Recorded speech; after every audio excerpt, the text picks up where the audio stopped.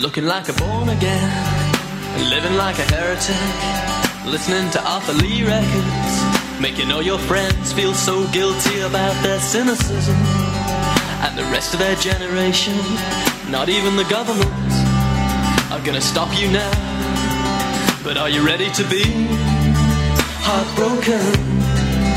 Are you ready to be heartbroken? Pumped up full of vitamins, on account of all the seriousness. You say you're so happy now, you can hardly stand. Or lean over on the bookcase. If you really want to get straight, read Norman Mailer, or get a new tailor. Are you ready to be heartbroken? Are you ready to be heartbroken? Are you ready to bleed? What would it take? What would it take to wipe that smile off of your face? Are you ready to be? Are you ready to bleed? Good afternoon. You've got Living Writers. I'm T. Hetzel, and I'm so happy to be speaking today with Lloyd Cole in the studio. I should say we're taping the show. It's Thursday, March 19th, 2015. Lloyd, thanks for coming down to WCBN today. You're welcome. Thanks for having me. And you've just rolled into town and you're playing a show at the Arc. And so thanks for coming to the station. It's great to see you. Well, and I enjoy visiting Ann Arbor. I had excellent barbecue last night, same as last time. Probably can't mention where it was, but people will probably know. Was it at Slo's in Detroit, or no, in town, Zingerman's. Oh, there you go. Yeah, they have very good barbecue. They do. Were you out the Roadhouse? Yeah. Oh, very nice. Mm-hmm. Very nice. Yeah, you can't. I think come to Ann Arbor without a visit to one of the Zingerman's locations. Yeah, first time it was the deli, and then I found out about the Roadhouse. Yeah. Did you get a sandwich? Of course, one of the I could eat about a quarter of it. Yeah. Oh, come on, Lloyd. Did you get the crispy pickle, or did you get the extra like the? I can't remember, but I remember that I don't know very much about pickles, to be honest. But I do remember them saying, "Which do you want?" I was like, "I don't know. I'm English." Right. Oh, you used that, did you? Yeah. But you've lived in the States for a couple of decades now, right? Yeah, I lived in New York for 11 years, and for the first 9 years, I couldn't stand the taste of pickle. I don't know when it finally hit me, but I finally started to enjoy pickles just as I left New York. Do you think you had them roughly 20 times by that time? Because they say after you try something 20 times, you like it. Maybe. But why would you be eating something you didn't like, though? Because the whole show is about pickles, Lloyd. Because every time I got a burger, they would put the pickles on it. Right. Yeah. Right. So if you didn't take it off, you would. Yeah. The first bite would always be the shock of the pickle. Okay. Well, enough about pickles for the moment. Let's get to some music. The first song was "Are You Ready?" in parentheses to be heartbroken. No parentheses in any of my song titles. No? No, I hate parentheses. Oh, well, I'm glad you said that, but damn YouTube. I was listening to it this morning. No, it's Are You Ready to Be Heartbroken? And with a question mark on the end. I also hate it when people do song titles that are a question, but they don't put the question mark at the end. Why does that irk you? Well, I agree with you. I just think it's bad English. Representing for England and the English language today. I'm definitely always fighting for the English language. What is that, and what does that mean? It's my job. I work with language, and it's fun, and it's obviously language evolves. Yes, it's a living thing. Yeah, exactly. But there are certain, when people talk about how we're dumbing down. There are certain occasions when this is true. The word deplane is not necessary. We've had the word disembark for an awfully long time. Please, we're not that dumb that we don't know what disembark means. Right. Yeah, I think at some point deplane did seem strange to me, but when you said it then I was like, I think I've heard it more than 20 times. It's a horrible word. You must have heard it more than 20 times, yeah. What other words do you hate? Oh, off the top of my head right now? Yeah. I'll give you one. Ointment. I don't like ointment. Oh, you mean you don't like the word full stop? Oh, that's nice. That's a bit like the Monty Python sketch, isn't it? Do you remember? Oh, that word is tinny. No, there must be an awful lot of words. What's that awful? There's an awful word that people use in sports a lot of the time now. Off the top of my head, I'm going to forget, so I'm going to have to let you go on to something next. My memory is not what it was. In fact, I even brought notes with me.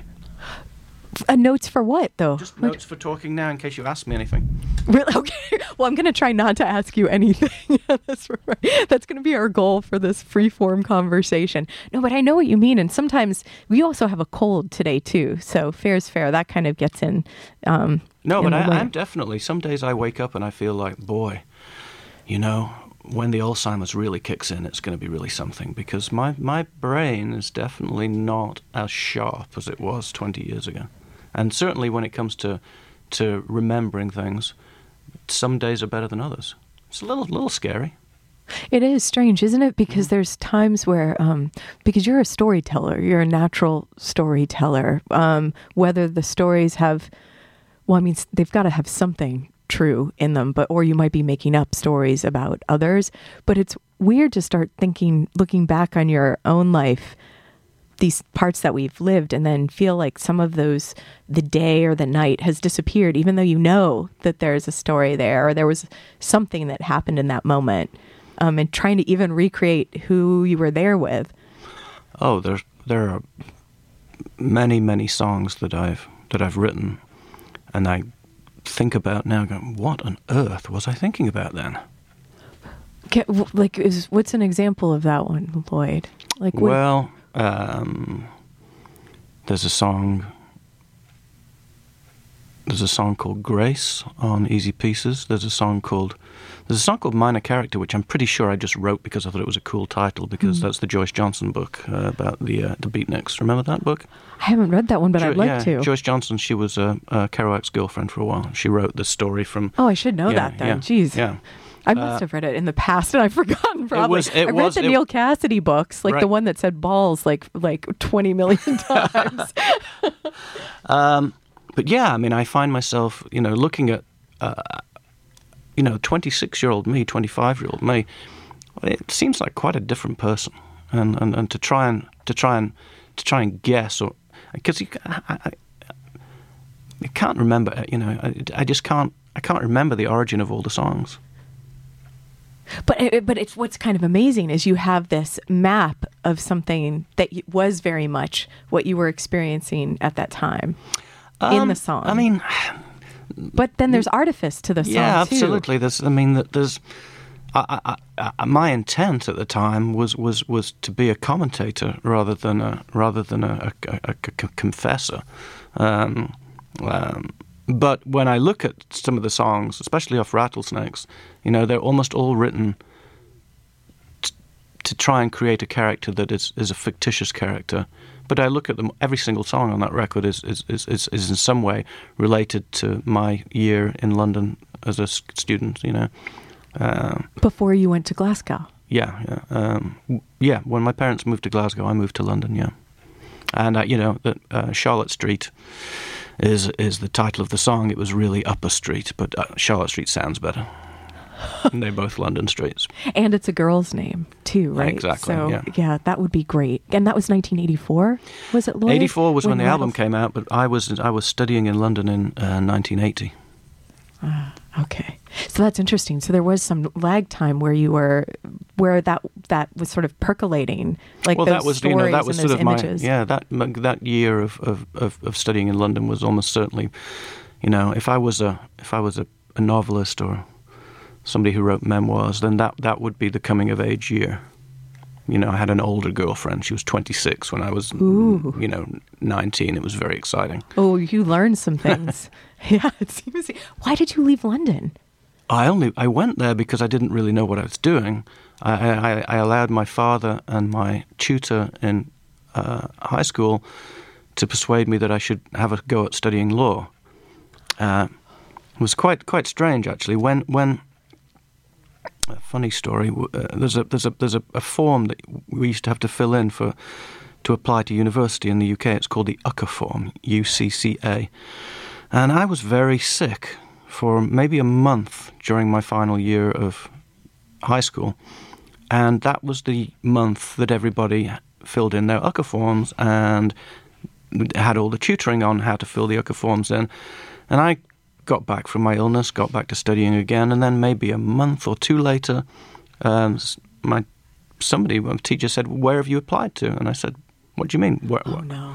So no one had given you. So I'd slipped through the cracks, and so I sat down, sort of in a panic, with my tutor, and he said, "Well, these are your options. It's a bit late for doing this now, but And I hadn't thought about it, and I had to make a fast decision. And it was either waiting a year and sitting the entrance exam to try and get into Oxford to study PPPE, which was politics, philosophy, something in economics, which I thought would sound like a fun course. Well, a complete blend. It's like it could be called life. Yeah, too. exactly. Or try and get into somewhere this year, and at 17 years old, the idea of waiting a year seemed ludicrous. Yeah. So I allowed myself to be persuaded, and I got into a fairly quote unquote prestigious law school. In the UK, you can study law as your primary degree. You don't need to have another degree to do it. And it was all very exciting. It was London. I was made very welcome. But it only took me about 3 or 4 months to realise that studying law was just loathsome to me. I mean, it's basically just memorising. Once you've become a lawyer, you can use the skills that you've developed and you can use your imagination, but there's no imagination involved at all in the actual early learning stages. They kind of wring it out of you and break you down so that you rebuild It was basically just memorize this, memorize that. And I went to the dean and I said, I hate this, I think I should leave. And he was a very nice gentleman. He said, well, if you leave now, there's nowhere you can go anyway, so why don't you try and stick out the year, and if you still feel the same way at the end of the year, then yes, sure, you should leave. And I did still feel the same at the end of the year. And he gave me a really lovely sort of reference, and I was able to just walk into studying liberal arts in Glasgow University when really I shouldn't. And I was a useless dropout that really should. I got lucky.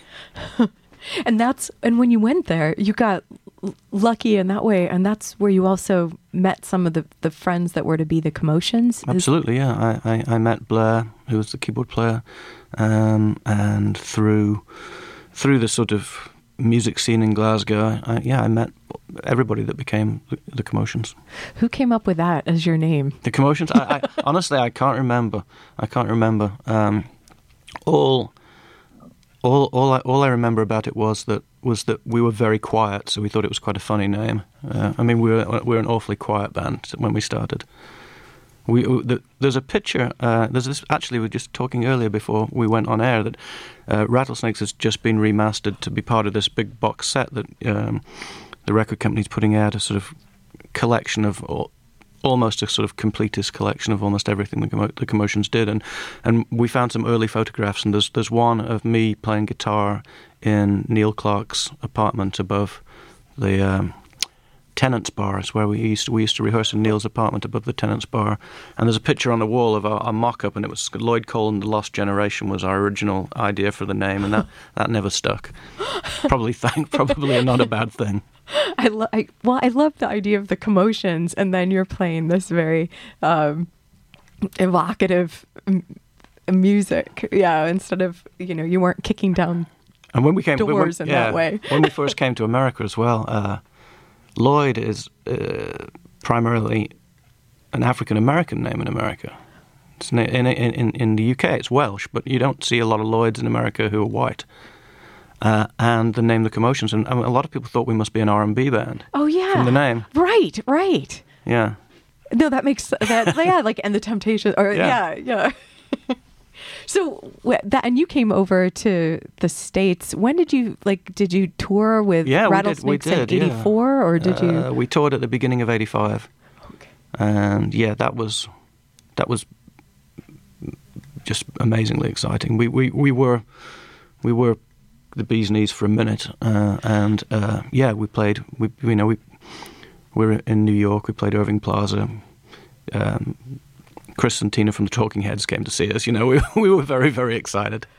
Oh yeah, that must have been something. Yeah. And then just did you then go across the U.S. into like the big cities? Oh, I remember the flight home. Lawrence and I were sitting on the flight back from Los Angeles when we were just saying, "Don't want to go back. Don't want to stay here."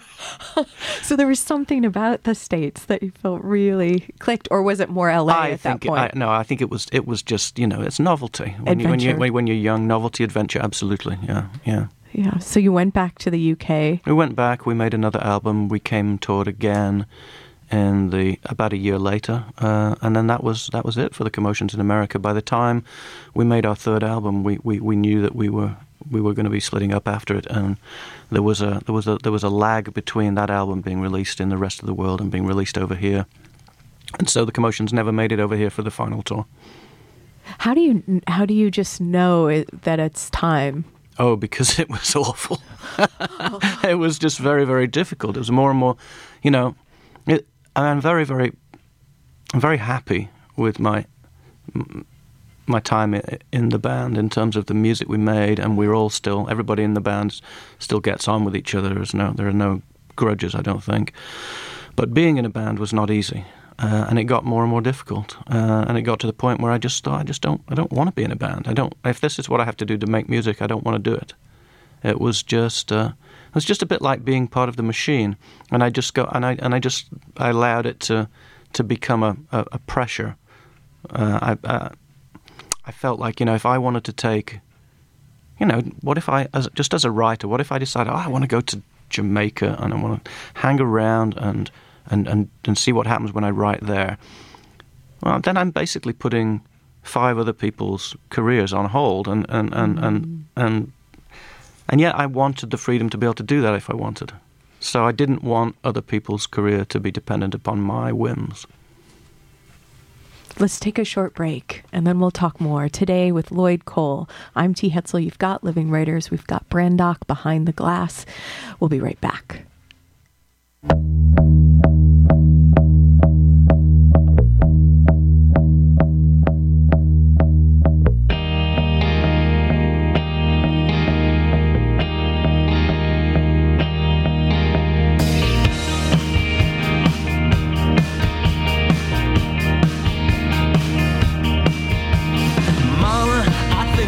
Just might have met my match.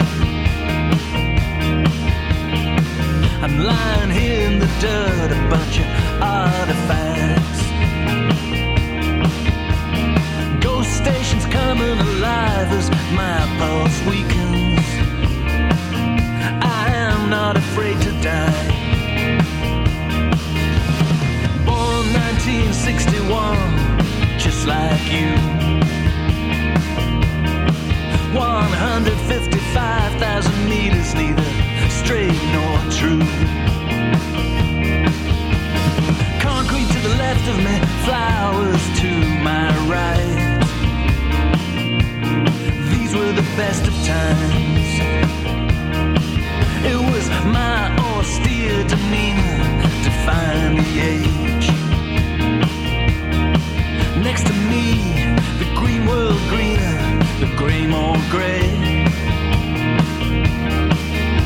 The old man came, said, destroy this symbolism. Welcome to my funeral, West Berlin. You will have guessed my name by now. Oh, my chagrin, these were the best of times.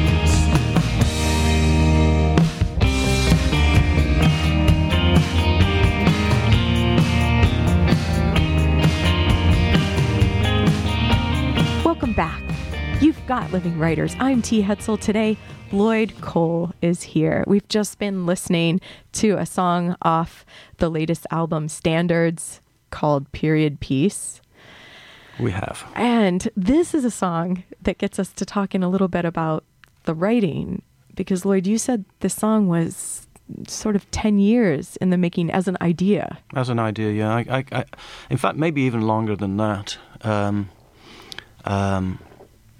I keep all my notebooks, and every now and again I'll kind of look through old notebooks and see if there's something brilliant there that I didn't do anything with, because quite often the seed for a song could just be a word or just a phrase or a sentence. Very rarely do I sketch down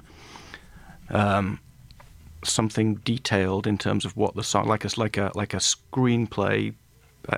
Like an outline, like a complete very something rarely, whole. Yeah, very rarely do I have an outline. Usually I just have a germ of an idea, and I just thought it would be lovely to write a song from the point of view of something vanquished on the ground, reminiscing about how great things were when it wasn't vanquished. And then I thought, what if that was inanimate, like the Berlin Wall lying on the ground while U2 were celebrating its demise?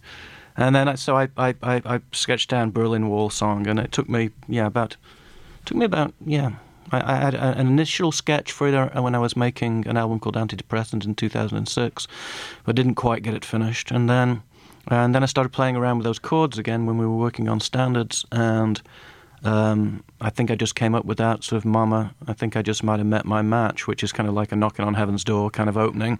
So it could, And the thing that I love about songwriting and my job is that when people hear my songs, they obviously don't hear my intent, and I like that. The majority of people listening to this song thought that it was a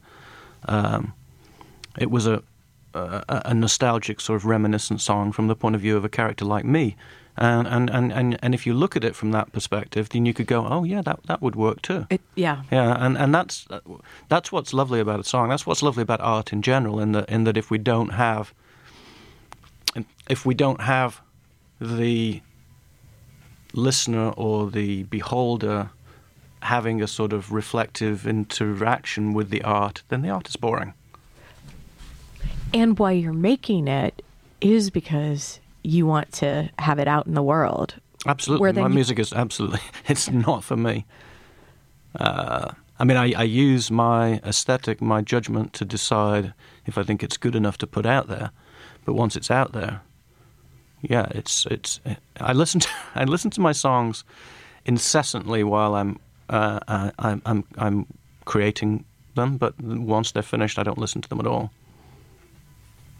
It's nice to hear them, if somebody's playing them on the radio, if you walk into a store and one of your songs is playing. But no, I don't. They're not for me. They're done. They're finished. Right. And unless then you're delivering them like on a stage or so. Yes, absolutely. Or if I have to relearn, or if I have to revisit a song and think, is there a way that is there a way that I could adapt the song to an acoustic arrangement, for example, then...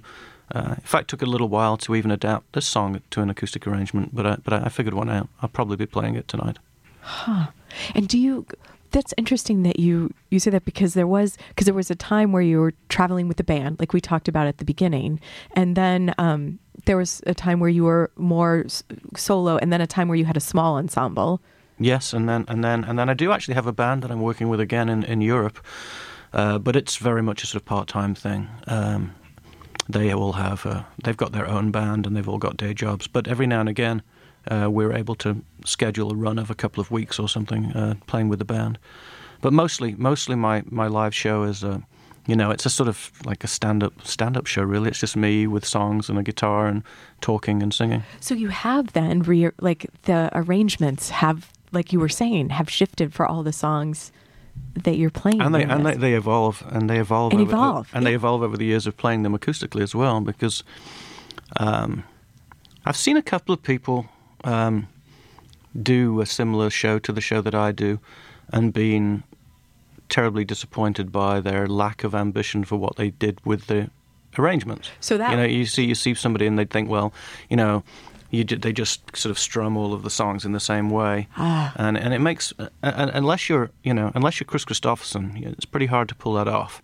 he pulls it off because I don't think he thinks about it, and his songs are so strong that they're able to withstand his complete lack of ambition with the arrangements. But you know, unless you're as good as that, you need to put some more work into it. So you know, one of my, you know, I work pretty hard at making it look like I haven't worked very hard at doing it, but I do sit down and I put a lot of work into trying to make sure that the arrangements are as interesting and as good as I can do. You know, just in the same way as that you try and work out a great arrangement for a band. It's solo. It still has to be an arrangement. And there is something that's called for that's different when you're imagining what this new thing will be.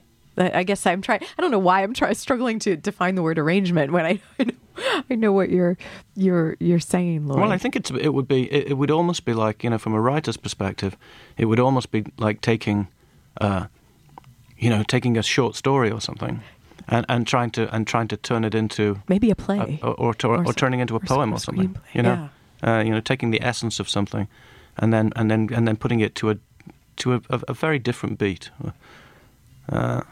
So when you play, are you ready to be heartbroken? Mitchum presents Great Moments in Life Make You Sweat.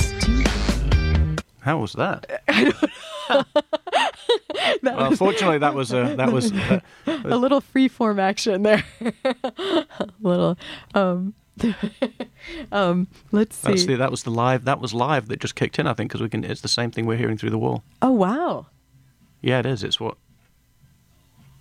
Oh no, maybe not. Oh, maybe it. Well, don't worry. Okay. Well, wait. Where were we? Okay. You're saying when I'm playing, are you ready to be heartbroken live? Right. So that is different. When you play it, like for example, at the Arc, where it'll be you, the guitar, right, the audience. So that'll be when it's a different song than the one that we just heard that opened the show. It's actually that is probably one of the songs that's closest in its acoustic form to the original, because the original is basically led by an acoustic guitar and with some embellishments. But you know, there are other songs like, for example, Butterfly from Don't Get Weird on Me, Babe, which doesn't have any acoustic guitars on it, and it's piano and orchestra primarily. But after trying, I finally found a way to play that on acoustic guitar. And I think one of the things that drives me to doing this is that I don't want every tour to be the same as the last. So when I go on tour, every time if I've got a new record, I try and adapt a few of the songs from the record into the set. I also probably try and rest a few songs, because if you play songs endlessly, you can become tired of them, and then you're very unlikely to do a good version of them. But then it's always interesting to try and see, is there an old song that I haven't performed acoustically? Are there songs in my catalogue that I haven't addressed yet? And still, this tour I found a couple that I'd never played before, and it's also lovely to hear the hardcore audience response when they go, "Oh God, he's playing that song. He's never pplayed that before." Yes, yeah, and well, you mentioned hardcore audience, and you, Lloyd Cole, you have one, since.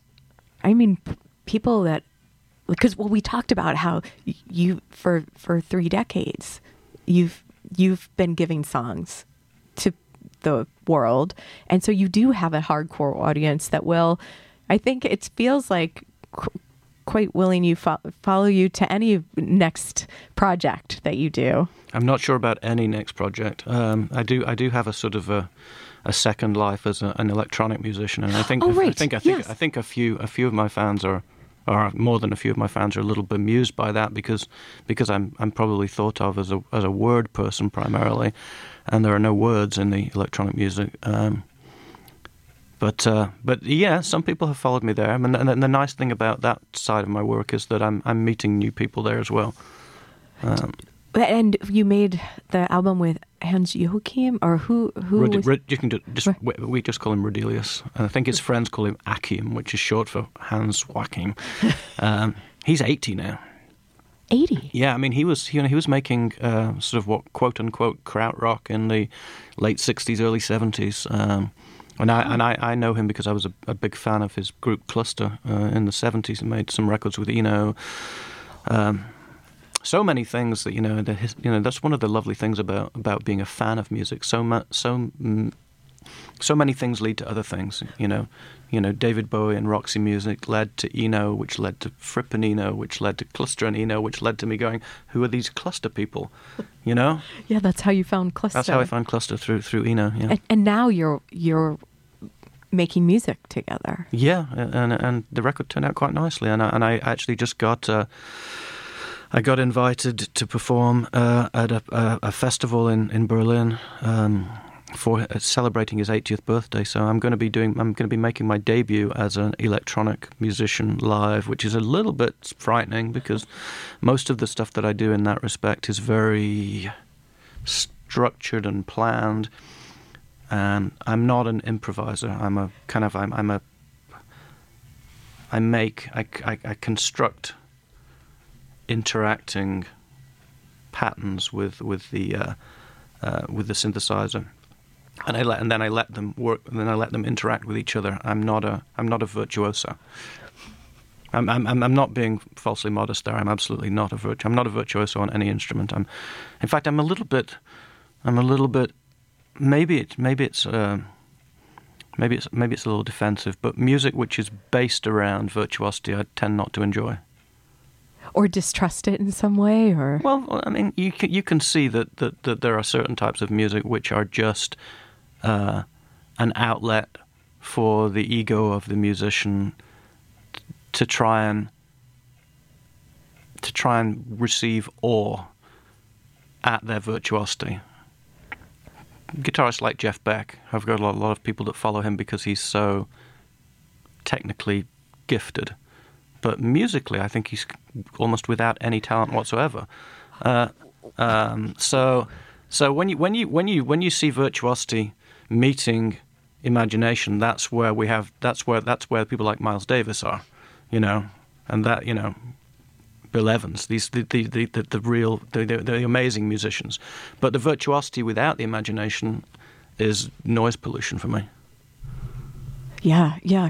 Where does Dylan fit in on this? He's certainly not a virtuoso. He's as a musician, but with the imagination. But with the imagination, actually, I mean that's why I tend to lean in that direction because that's the type of music that made me want to make music. And you reviewed Tempest. I did, yeah. Salon.com asked me to review Tempest, and it was a really strange experience. It was. There was a deadline. So. Were you already listening to the Dylan's album by that point, or were you heavily invested in it, or did Salon say, "Would you do this?" I hadn't heard the album. It was when you get to review albums, you get them before anybody else hears them anyway. So no, it was. I received a special link on the internet to get an advanced download of the album. And it made me cry 3 times in one day with the same song each time. The song called "Long and Wasted Years," and really, really, really surprised me in many ways. It's Tempest is not Blood on the Tracks or Highway 61 or Oh Mercy. It's not one of his very best records, but it's got some absolutely fantastic songs on it. And it's got a fabulously it's his attitude and his delivery on the record is very, not macho's not the word, very confident. He's sort of kind of got that kind of, I know I'm Bob Dylan still. The kind of thing that maybe came across as something close to arrogant when he was a young man, but he still has it. There's a lovely line in a song called see, there I go with those. What's it called? This'll be. It's got the one with the Bo Diddley beat. Early Roman Kings. I ain't dead yet. It's just a great delivery. I ain't dead yet. And there's another. I ain't afraid to make love to a woman or a hag. He's really, really up. He's really sort of in your face. Just kind of the same way that he seemed to be in your face in 1967. But he's a wizened old version of that, and he's sort of delivering appropriate lines for a wizened old person who's still exactly the same person with that force of that energy force. That and it really made me think that I don't think he's got any concept of how old he is. I don't think he has any, and I don't think he ever thinks about what would be age-appropriate music. And I think that I have thought far too much about that, and I benefited some of the time from considering it. But I think that I've always been frightened of failing in the way that I've seen so many of my heroes fail, the way that they try and hold on to something which you can't hold on to, some kind of relationship with music and youth that eventually you lose, and if you try to keep a grasp on it, you look pathetic.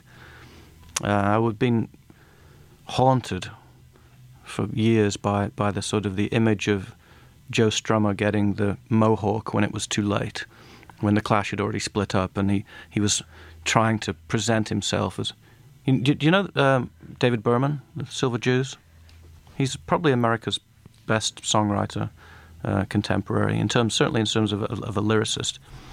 He had one of his songs that said, "Punk rock died when the first punk said, punk's not dead."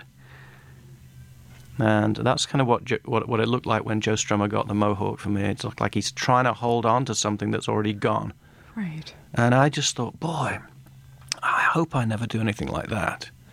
That terrifies me to do something like that. And I think what happened was that I therefore maybe reacted overly, and I retreated. Held back a bit. Yeah, and I started to value ideas like understatement and conciseness in my work, and I moved away from the music that was the music of my youth, which was rock and roll based music. I moved towards music which wasn't connected to rock and roll, and I listened to Tempest, and I thought, I wonder what would happen if I didn't worry about those things.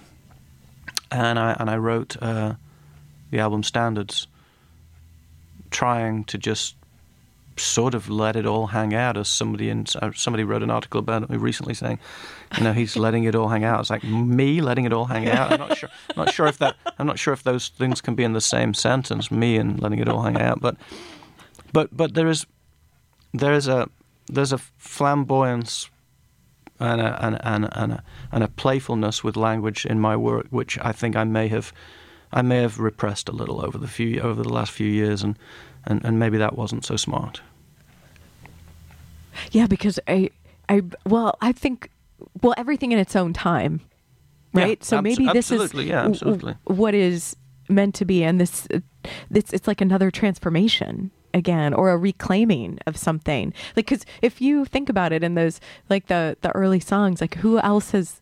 I mean, how many people ever have put Simone de Beauvoir in a song, right? Or Norman Mailer, or yeah. I mean, I think that I'm certainly not the only person out there working in this area, but I do feel that that after a while I've established a body of work and an identity, which is not something that I should feel like I have to be embarrassed by, or feel like I have to constantly be doing something new, because what is new will be new anyway. And what is authentic to who you are is the genuine, is what you, the art you need to make. I guess the that's songs true. You need I guess to that's true. make. And growing up with David Bowie as a hero, as so many of my generation did, and he invented a persona to get started, and then every subsequent record he made, he reinvented himself. And I think many of us felt that that's what we're supposed to do as pop stars. I mean, Dylan did it up to a point in the way that he presented things visually. He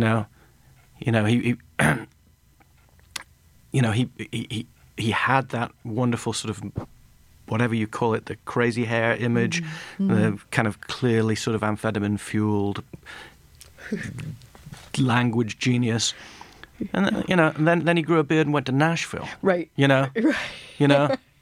And then he did a cover version of The Boxer. And then he went on stage wearing white makeup. Like a theatrical makeup. In the Rolling Thunder review. So he was always presenting himself in a manner which was challenging visually, but musically, he was just always Dylan. He's there's the through line. The variation from album to album is pretty small, and he's always made blues and folk based songs. And told the stories that were like the most vital to that moment for him. Like, I ain't dead yet. Yeah. So I, growing up with Bowie, felt that every album I'd made had to be different to the one before it substantially, which I think is a legitimate idea. But when I'd done 5 albums, I got to the 6th record, and the only decent idea I had was to try and make something that was not Lloyd Cole, which is not really very smart. And that certainly is. That's a strange idea to have as a maker. Yeah, it's not, and it wasn't healthy. It wasn't a good idea. There are a few good songs on that record, but overall, I suppose I'm ultimately happy I made the record because it very quickly illuminated the fact that it was a bad idea. Which one was that, Lloyd? It's called Bad Vibes. 1993 title too. Then for that, right? Like you almost knew. Maybe subliminally.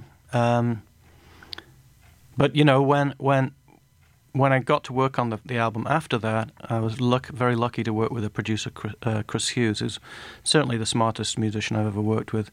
And he just said, this next record, it's just going to be you on the piano, you on the guitar, and there's not going to be anybody else.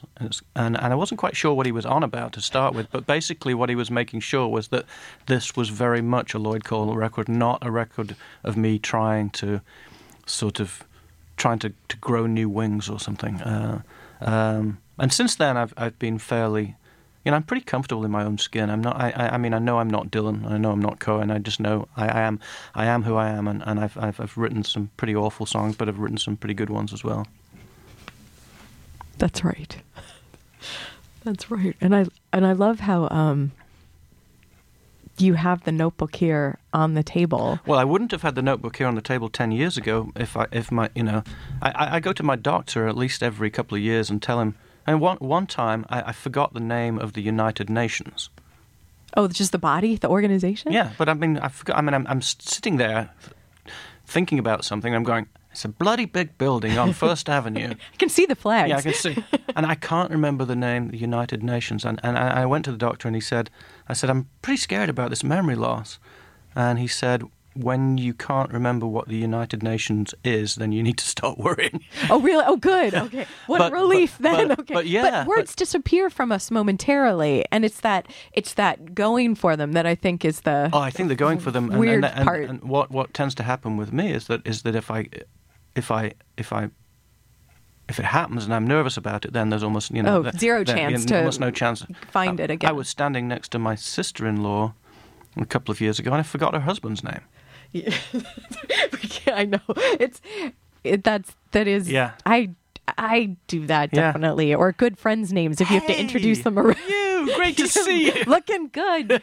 You. Yeah. So but that's so human, isn't it? It is. But it's also a strange thing, I mean, I got to the point thinking when I was about 40, which is quite a while ago. I had this distinct feeling that my capacity was full, and that for me to bring new things into my life, then other things had to go onto the or be pushed out into the subconscious to make room for these new things, and therefore I became more and more, and this is still the case, more and more picky, and more. The standards that I set to let new things into my life are higher than they used to be. If I'm reading a novel now, or any kind of book, if the quality of the actual prose isn't great, I just can't be bothered. I can't spend a week, even if the content is excellent. I can't spend a week getting past poor writing. Whereas,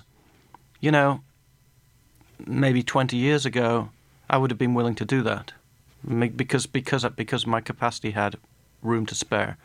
But now I feel like I don't, and it's the same with music. If I hear, we went to see a band the other night, who I will not name, but they some friends of mine rated them very, very highly, and I heard 3 songs. I looked at my wife and I said, "This is doing nothing for us, is it?" And she said, "No, nothing." I said, "Let's go home then." I said, I'd rather spend quality time with my wife than listening to music which didn't excite me. And you don't want to be mean about it, but I just go, well, I don't have room for that in my life. I don't have time. I'm 54. I might have 20 good years left. I don't want to spend them on stuff that isn't vital. And that urgency is something that can be a part of how you live life, but also in the songs, and maybe why this latest album is called Standards. Oh, I have no idea why it's called Standards. I think I was just being snotty again. But you were saying I have different standards now for what I'm willing. Yeah. So much in songwriting, I think, is subliminal and accidental. So many times I've written a song and then somebody pointed out an aspect of it after I've written it, and then that I didn't notice when I was writing it. But David Byrne says that he can't tell you what his songs are, quote unquote, about until a couple of years after he's written them. He writes them and then it takes him a while to kind of realize what it might be that he's on about. I don't even really like to think that songs are about anything anyway. I don't like that term. A song is a piece of art, just like a statue, and a statue isn't about something. A statue is a statue. A statue is it is. It's an artifact of itself. Yeah. And it has a place and being. Yeah, exactly. So, I was a couple of years ago. My son was studying NYU in a music school, and they asked me to come and give a lecture on songwriting, and it ended up morphing into a lecture on aesthetics, really, and it was a nice exercise for me because it forced me to think seriously about what it is that I do, and I ended up finding that Sontag said the same thing, and I don't know why I felt validated, but I was just I was just reading. I forget which book of hers it was, but she says exactly the same thing. The idea that a piece of art is about something is just not a very constructive way to start the conversation. And yet we do it all the time. It's lazy. People will say there's a new TV show. Say, well, what's it about? That's usually the first question, isn't it? It's a shame. And your songs are going to continue to sort of not be squished into that container. Well, people can do what they wish with them. My feeling is that when they're there, they belong to the listener, not to me. Thank you for sending them out into the world, Lloyd. Thanks, and thanks for talking with me today. Oh, you're very welcome. This has been brilliant. Come back anytime, Lloyd. Thank you. Open invitation here at WCBN. Thanks to all you out there listening. This has been Living Writers. Today on the program, Lloyd Cole was here. Until next time, I'm T. Hetzel.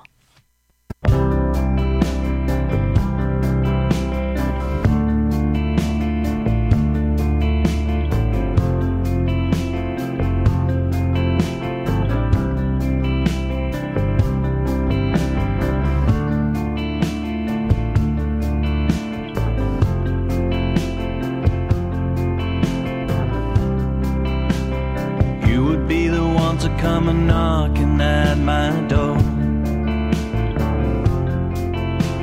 and I would be the one to let you in and nothing more. would break the bread and we would drink the blood of Christ.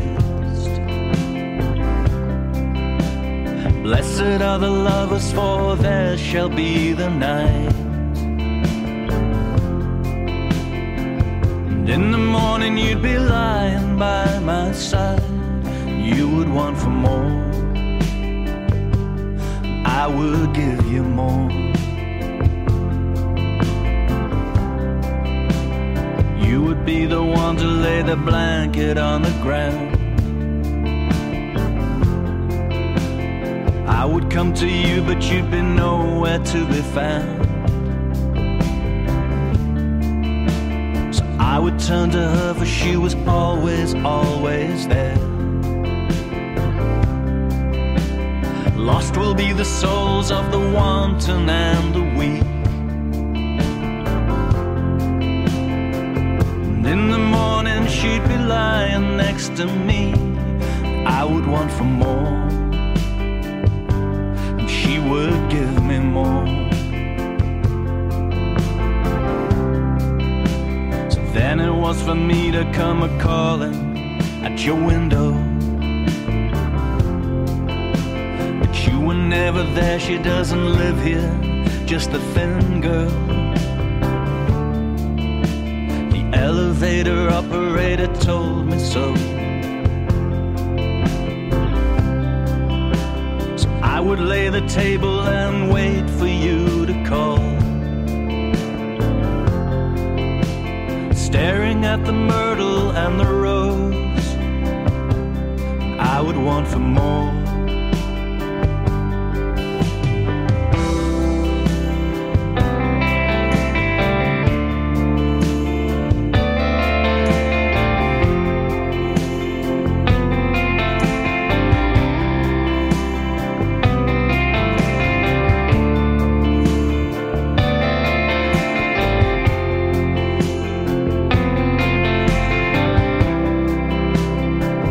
Became the one who sits and watches from afar.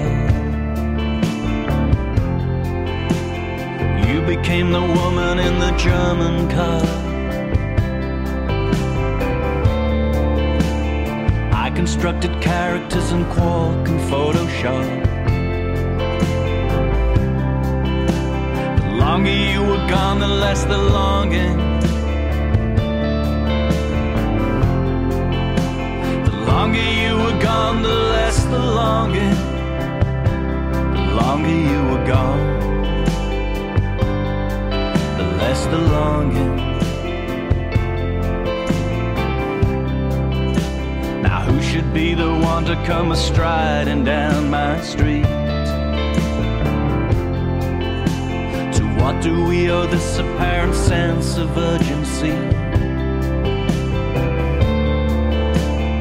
I should be the one touched by your very presence, dear. The longer you were gone, the less the longing. The longer you were gone, the less the longing. Now you come for more, but I've no more to give. This has been enough for me.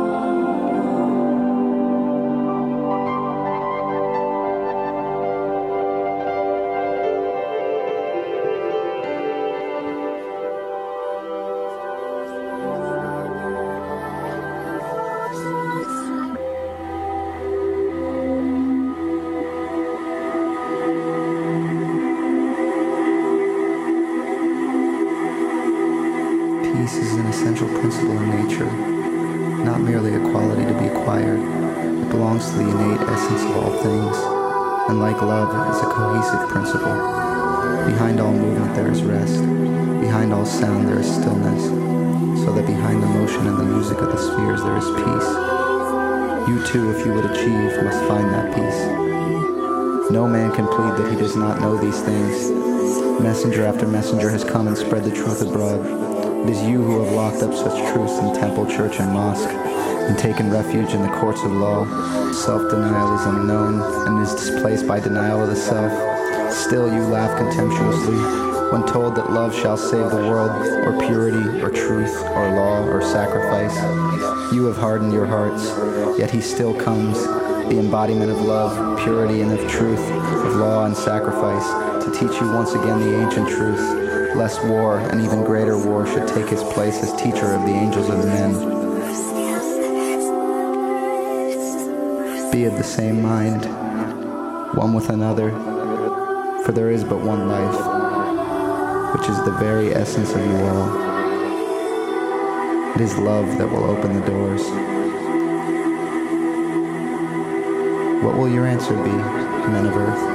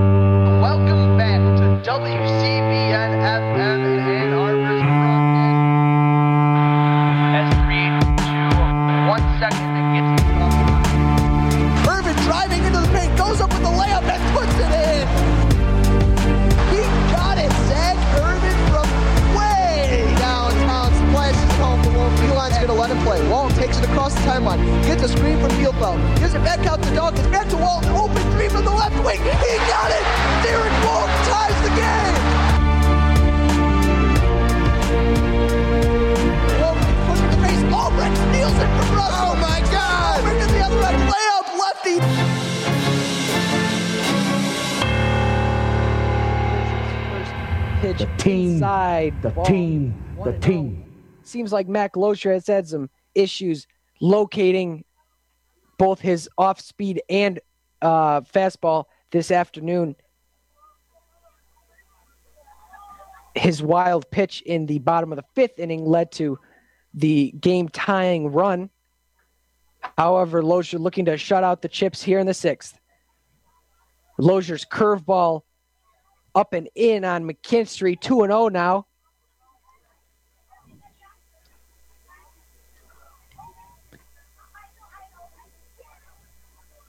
Lozier gets the signs from Patrick, sets.